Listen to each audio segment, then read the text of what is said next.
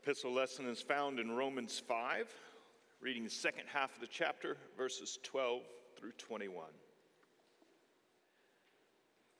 Therefore, just as sin came into the world through one man, and death through sin, and so death spread to all men because all sinned. For sin indeed was in the world before the law was given, but sin is not counted where there is no law. Yet death reigned from Adam to Moses, even over those whose sinning was not like the transgression of Adam, who was a type of the one who was to come.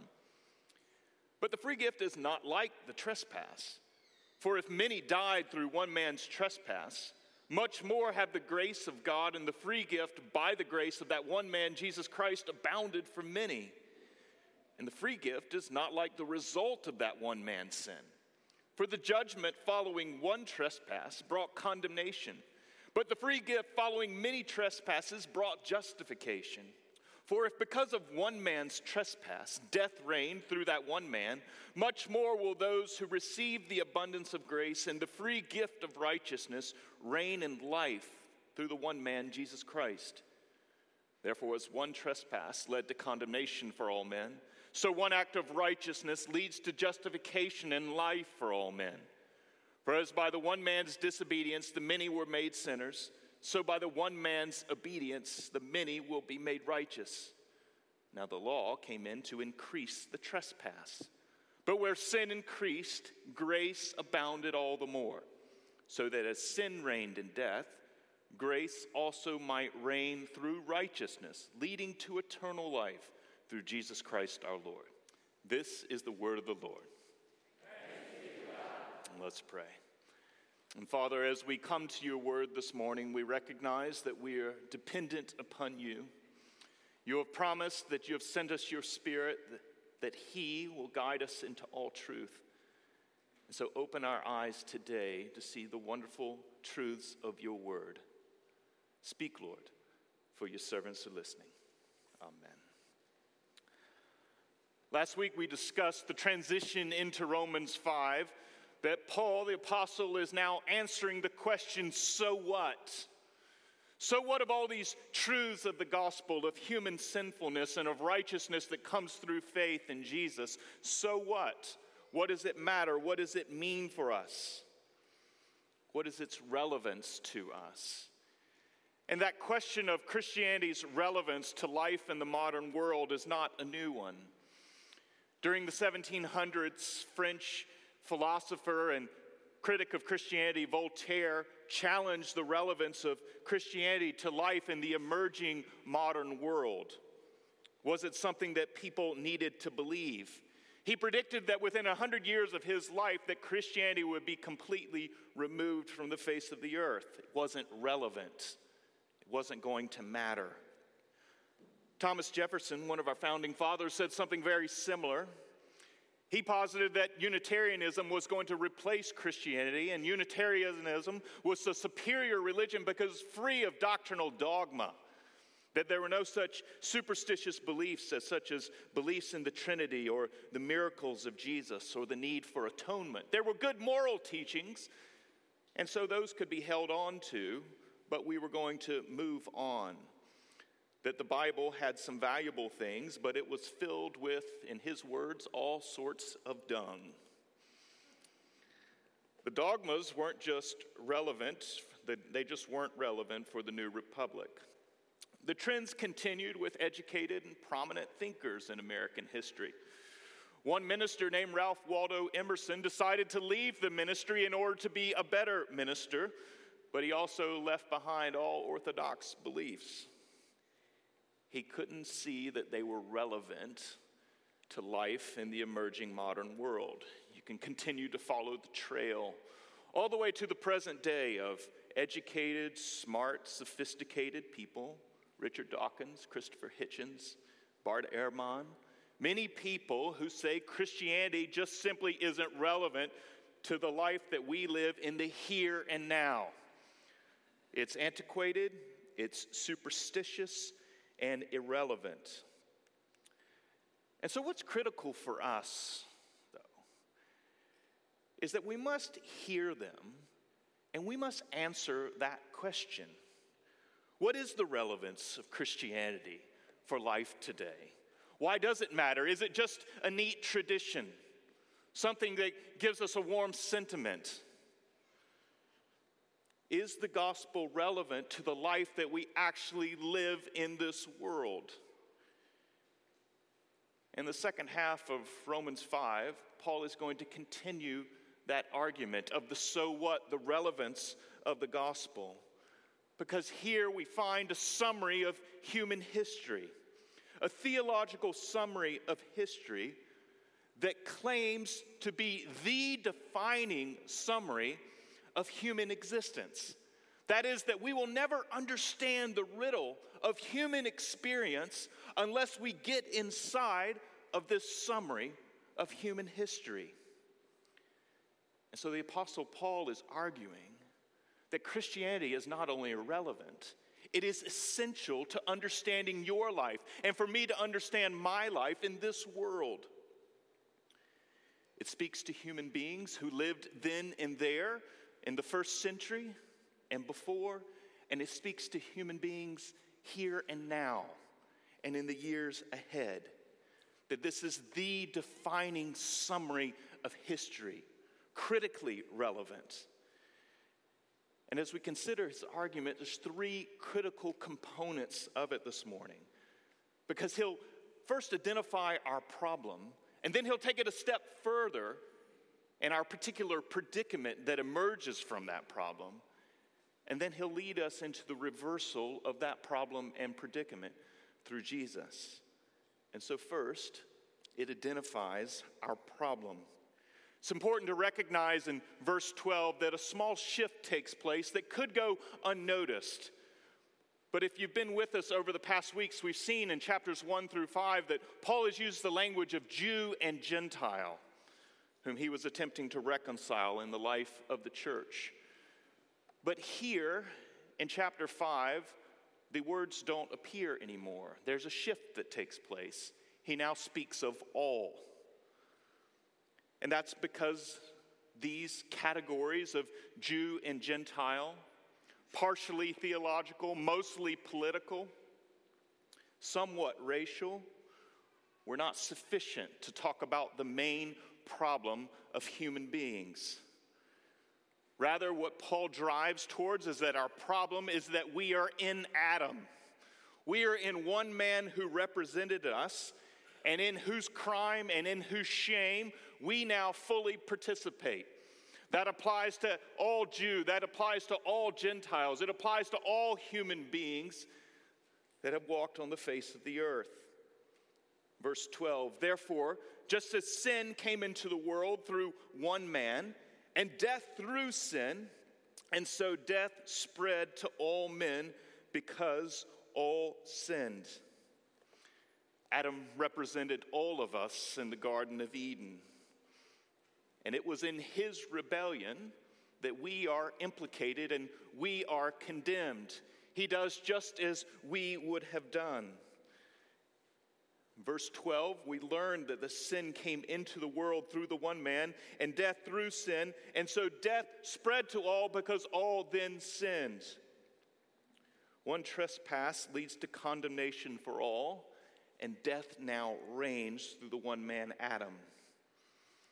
We are to blame for who we are, and we are to blame for what we've done. But it leads to the question of exactly why is that one trespass that Adam committed, why is it so determinative of human history? Why is that moment in the early stages of the world's life, why is that moment so critical? We can't tire of exploring that from Genesis 3. Because God instructs Adam and Eve there not to eat of the tree of the knowledge of good and evil. And then, of course, the serpent tempts Adam and says, did God really say this? And Adam fails in the temptation, and he eats of the tree. But friends, this is not simply a mistake of picking up the wrong item at the grocery store. It's not pulling from simply the wrong tree by accident. That what is represented there in the tree of the knowledge of good and evil is that Adam, in eating from that tree, wanted to be the one who determined good and evil, who set right from wrong, who had the opportunity to define reality for himself, not to do so under God's command and under God's decree and under God's authority. And so you see in this eating of the fruit that there is a rebellion. It's a move into autonomy, to be independent of God. And it's critical for us to recognize the depth of the rebellion, the depth of the turn against God. And this turn we all now participate in, because we too don't want to submit to this God. We don't want to follow him either. And so we go in our own way, a path of independence. But death here in Romans 5 is also not just presented to us as a reality or an event. Death is consequent to our rebellion. We are then sentenced to die because of our sin against God. But death is not just that reality or event, it's also a power we see. If you follow in verse 17, you see what Paul argues here. For if because of one man's trespass, death reigned through that one man, much more will those who receive the abundance of grace and the free gift of righteousness reign in life through the one man, Jesus Christ. But you see the language of reign come out over and over, where death and sin are nearly personified, and they take up a powerful force that rules and governs the world in which we live in. And that's because death captures all the words that surround human rebellion. It speaks of the decay. It speaks of the social ruin. It speaks of the personal and individual dilapidation that takes place, our own corruption. Nothing about human life was left untouched in the rebellion, and it's all captured by the word death. It's important for us to realize that in Paul's language, just behind it, there's subtle allusion to the story of the Exodus, where Israel labored in Egypt, being held under the power of Pharaoh, dominant and in control, reigning over Israel. And Paul cleverly makes allusion to all of this to explain that this is the story of human beings. It's the story of you and me, that we live under the reign of death, that he is a harsh taskmaster, that what he demands are more bricks and he gives less and less straw. It's misery and ruin. That this is the problem that's defined for us in this universal history, a prevalent problem that leaves nothing and no one untouched. But second, it also identifies our particular predicament inside of that problem. If you follow in verse 13 and then once again in verse 20, we are introduced to a term here, the law. It's referring to the Mosaic law. In chapter 7, the Apostle Paul says that this law is holy, it's just or righteous, and it's good. It was given originally to Moses and to the people of Israel as they were to enter into the promised land, and it was a good gift. But it becomes something else in Israel's life, and it becomes something else in our lives. Because as we'll see in the weeks to come, when the law meets our sinful nature, that nature that we have inherited and received, and then fully participated in, that the law actually amplifies our predicament, our problem. And it makes it more clear and more plain. Paul says this in verse 20. Now the law came in to increase the trespass. And so the very gift that God gave to Israel actually didn't help matters. It made them worse. And so you may ask the question, was the law sinful then? No. The fault is not with the law. The law simply reveals, it's a mirror in which we can plainly and clearly see. In verses 13 and 14, Paul is arguing that before the coming of the law, people couldn't plainly see. But now in the coming of the law, trespass increases. That the law cannot erase or ease or neutralize sin. That what the law does, it creates the predicament for us that sin is unmanageable, that it's out of control, that it does have a reign and a rule over us. And this can particularly frustrate us because oftentimes when we begin to understand the problem of sin, we want to roll up our sleeves and do something about it, to get some dirt underneath our fingernails and address the issue, to bring sin under our management and control, to get better, to try harder. This is what we want to do. But the law was not given so that you could balance out your bad, your demerits, with your good, your merits. Rather, what the law was given to do, one of its roles was to crush you, to increase the trespass, to focus it in so that we can see just the depths of the problem. And so the predicament becomes that we're locked under sin, that we can't do righteous deeds that somehow gain God's favor, that we can't put a claim on God because of being good, that we can't boast in front of God and in front of people.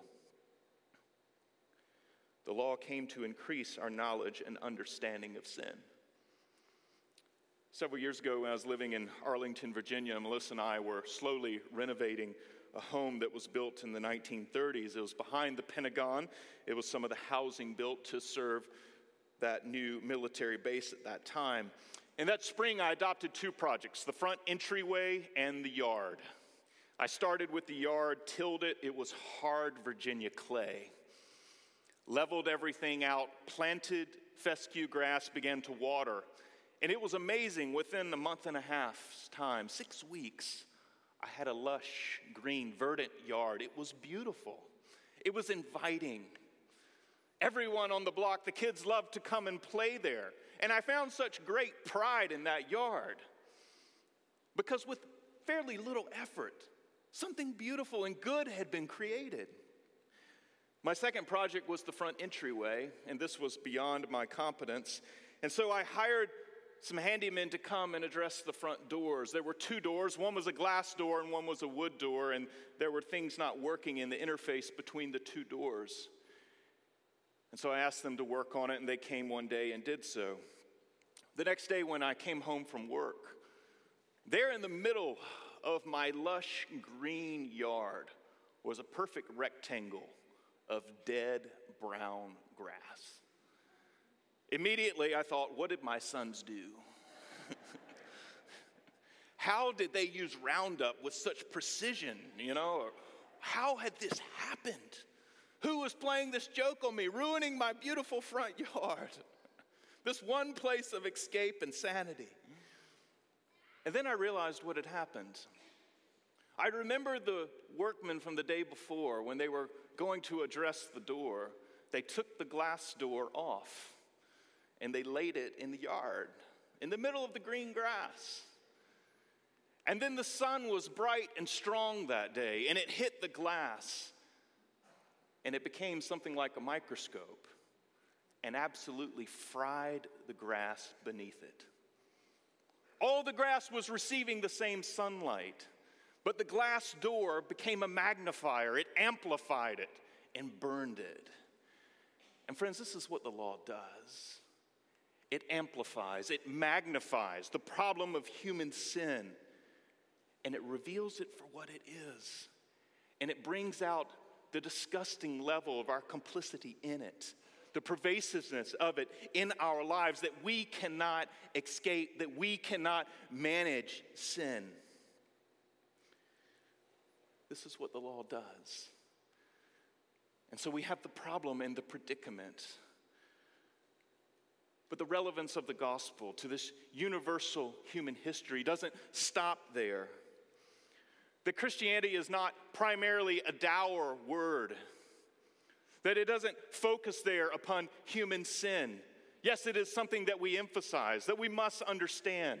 That problem and predicament must be accepted. But the triumphant word of Christianity is the reversal of that problem and of that predicament. In verses 15 through 17, you see a parallel account. Story of two men, one Adam and one Jesus. However, these verses are written not to say that these two are equivalent. Rather, what we have is the verses highlighting the dissimilarity between Adam and Jesus. You see, in verse 15 and 16, twice he says, but the free gift is not like, contrasting these two. And friends, there are three contrasts that we have to get inside of here to understand the power of Paul's argument and the relevance of Christianity. Because he's going to point out these contrasts between the gift that's given, the free gift in Jesus, and then the trespass that comes in Adam. And the first contrast is one of power in verse 15. But the free gift is not like the trespass. For if many died through one man's trespass, much more have the grace of God and the free gift by that grace of that one man, Jesus Christ, abounded for many. What is being argued here is that the work of Jesus overcomes the work of Adam, that it's stronger. Yes, Adam's act is consequential. It becomes determinative for human life. But there is something more ultimate that undoes it. It's not the final word. And Jesus is able to undo all the determination of Adam's act, all the consequence of it for those who receive him. So it's a contrast of power. Second, there's a contrast of scale. If you look in the second half of verse 16, for the judgment following one trespass brought condemnation, but the free gift following many trespasses brought justification. The judgment, the condemnation of all human beings was the result of Adam's one act of rebellion. But you'll see that God's free gift wasn't simply a response to the one act, was it? No, it was a response to all the acts that then followed and were consequent upon the one act. That this is the miracle of miracles, the abounding, superabundant grace of God flooding into the world despite Adam's one act and despite the many acts that we have been complicit in, that we have engaged in. God sends the free gift. There's a difference of scale. The third contrast is one of consequence. If you look in verse 18, therefore as one trespass led to condemnation for all men, so one act of righteousness leads to justification and life for all men. Adam's act brought condemnation, a judicial verdict, and it brought death. Jesus' act of righteousness, a reference to his life and his ministry, and then his going to the cross. His act of righteousness brought righteousness and life. This is what the consequence is of Jesus going to the cross, that he undoes the power of Adam's act. And this righteousness is the new status that we have in front of God, in which we're freed from the guilt and the shame that we have accumulated. And this life refers to the reign of life that you find in verse 21. And it's not simply life in the present. There is that, especially as we'll see next week, but it's life in the world to come. Chapter 8 paints the picture, the portrait of this life of the world to come. We're in the resurrection power of Jesus. The reason that Jesus was raised from the dead is that those same powers that raised him will visit the world and they'll visit our dead bodies as well. And all things will be renewed. And the stain of sin, all of its corruption and decay that affects us on both individual and also corporate and social levels, in every way, holistically, the problem and the predicament of sin will be solved. Paul's argument is that the grace of God is infinitely stronger and infinitely more effective than the sin of Adam, than our sin. And so in all the sin and the sadness, the predicament and the problem of human beings, what we see here is the triumph of grace. The triumph of grace that comes through Jesus. But this triumph is for those who receive it. And it is this triumph, though, that still assaults us at that very place in which we've rebelled against God. And I say this especially to people who are religiously inclined. You see, because there's a certain desperation inside of us that when we hear the nature of the problem, that we want to address it and do something about it, that we do want to fix it. And friends, it is this inclination to fix it that runs contrary and across the purposes of God in the gospel. Somerset Maugham, English novelist, 1925, published The Painted Veil. It's the story of a young couple, Walter and Kitty Fane. Walter is a steady, boring type. He's a doctor. Kitty is a social climber and a debutante. They move to the Far East where they are participating in the upper classes of life in Hong Kong. Kitty quickly engages in an extramarital affair. She found herself indifferent towards her husband. She was shallow and celebrated it. Walter's crushed by the revelation of the affair. He ends up giving his life in service of those who had cholera on the mainland. He drags Kitty along with him, and she sees the suffering. And it is in the face of the suffering that she's also confronted with her own shallowness. You could say the problem of human sinfulness hits. She experiences not only the problem, but the predicament. She goes to a local convent where Walter had served before he died. And there, sisters were also caring for patients with cholera. And she offers herself to the service of the head sister, and the sister accepts. But then as she's leaving, the sister turns to her and says this: "You know, my dear child, that one cannot find peace in work or in pleasure, in the world or in a convent, but only one's soul. And it's this peace that Jesus offers to all who receive him. It's this peace, righteousness, and life. That we're not being invited into a works relationship where we have to put a claim on him and we have to earn our way there. But friends, when we live in that way, we are perhaps most profoundly expressing the rebellion of Adam, where we don't want to be dependent upon God. We want to be independent of him. We want to be autonomous. We want to put a claim on him and say, God, you must give me life because I myself am righteous. It's the archetype of human sin.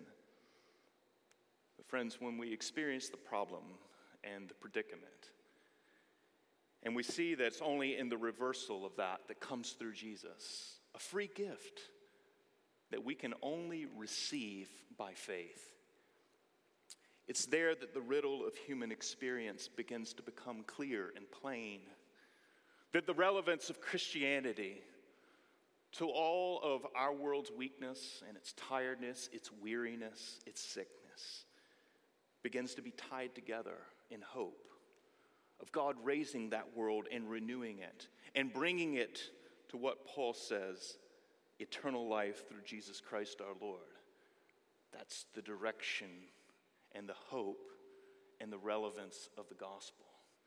And so as we enter into these events of Holy Week, yes, we'll drop down into the depth of the sadness of sin, its problem and predicament. And begin with us on Thursday and Friday, and then return on Sunday for the exclamation point. Don't miss any of it. And find yourself lost in that summary of human experience that's here in Romans 5. The problem, the predicament, but then the reversal. Because it's here that we're led to soar into heights. It's here that we're led into the very presence of God because of what Jesus has done for us and what he promises to do on our behalf. Let's pray.